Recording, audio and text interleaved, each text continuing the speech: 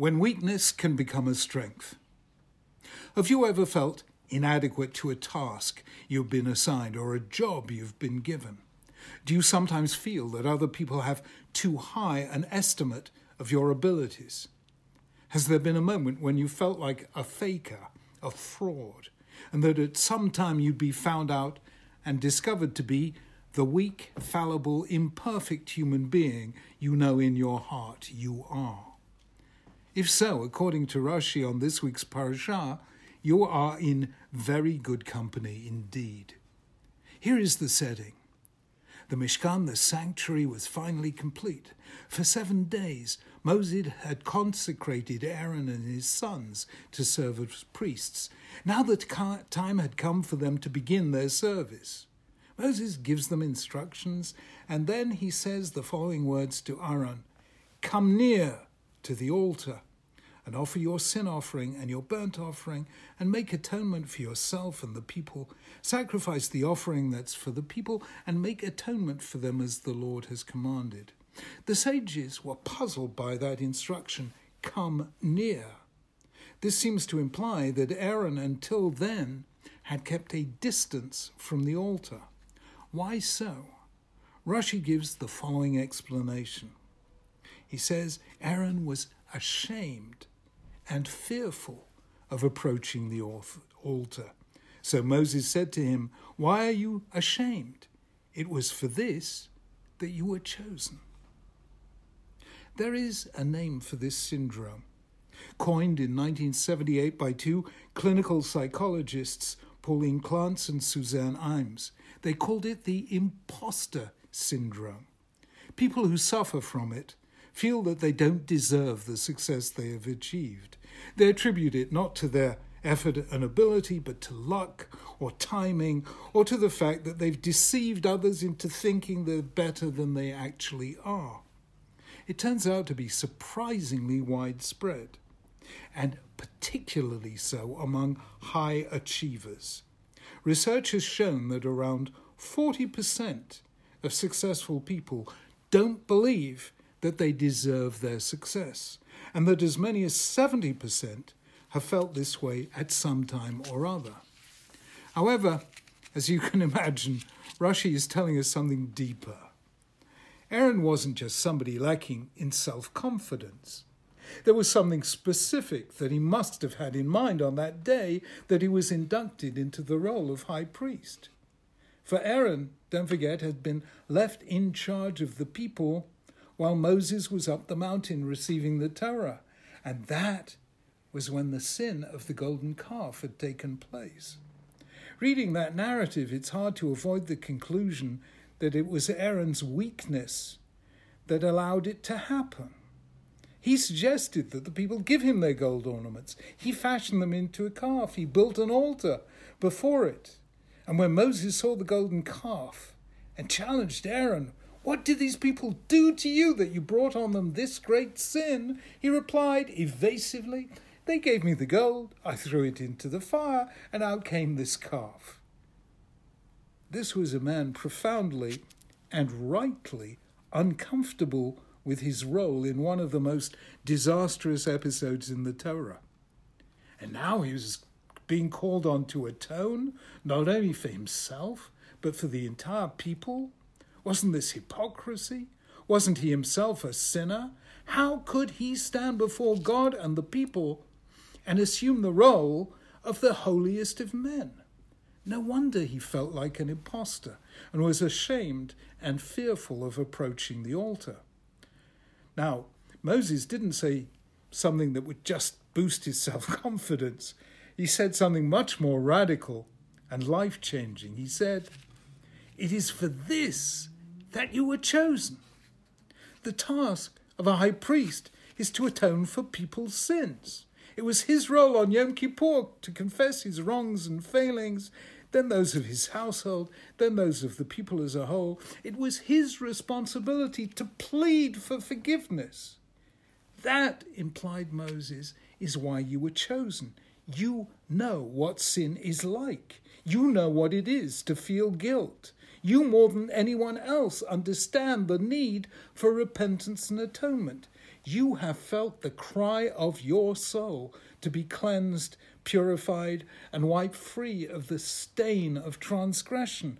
What you think of as your biggest weakness will become, in this role you are about to assume, your greatest strength. How did Moses know this? Because he had experienced something quite similar himself. You remember when God told him at the burning bush that he should confront Pharaoh and lead the Israelites to freedom, he kept saying, I can't do it. Reread his response to God's call to leave the Israelites, and they sound like somebody radically convinced of his inadequacies. Moses says to God, Mi anochi, who am I? They won't believe in me. Hem lo yaminu li. Above all, he kept saying that he couldn't speak before a crowd. Something absolutely necessary in a leader. Lo ish devarim anochi. I'm not an orator. He didn't have the voice of command. Moses had a speech defect. To him, that was a supreme disqualification from being a mouthpiece for the divine word. What he did not yet understand is that this is one of the reasons God chose him. When Moses spoke the words of God, people knew he was not speaking his own words in his own voice. Someone else was speaking through him. This seems to have been the case for Isaiah and Jeremiah also, both of whom said, I can't speak, and both of whom became among the most eloquent prophets of all time. People who can sway crowds with their oratory are, generally speaking, not prophets. They become dictators and tyrants. They use their power of speech to acquire dangerous forms of power. God doesn't choose people who speak with their own voice, telling crowds what they want to hear.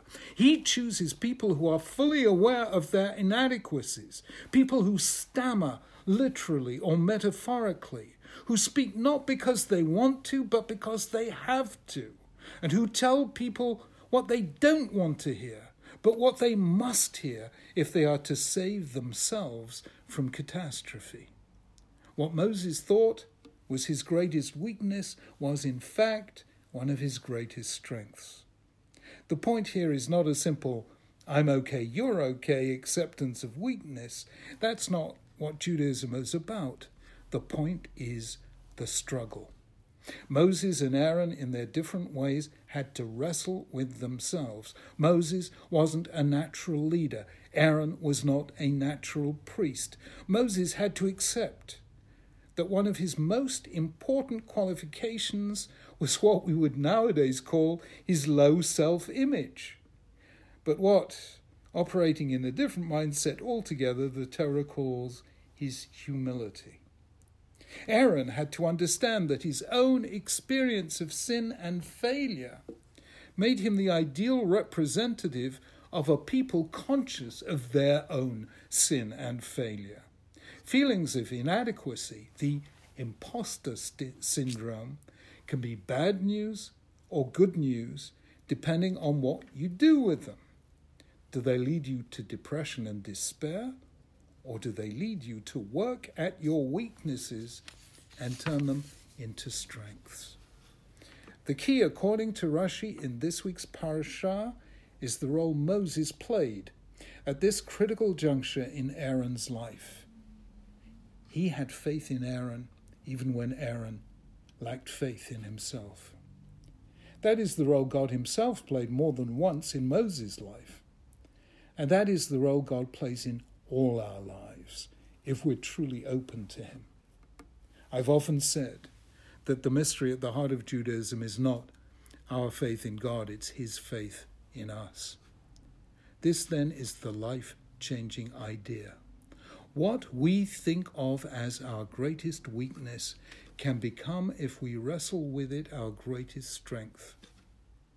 Think of those who've suffered tragedy and then devoted their lives to alleviating the suffering of others. Think of those who, conscious of their failings, use that consciousness to help others overcome their own sense of failure. What makes Tanakh so special is its total candor about humanity. Its heroes, Moses, Aaron, Isaiah, Jeremiah, all knew times when they felt like failures, impostors. They had their moments of dark despair, but they kept going. They refused to be defeated. They knew that a sense of inadequacy can bring us closer to God. As King David said, "My sacrifice, O God, is a broken spirit. A broken and contrite heart, you, God, will not despise." Better by far to know you are imperfect than to believe you're perfect.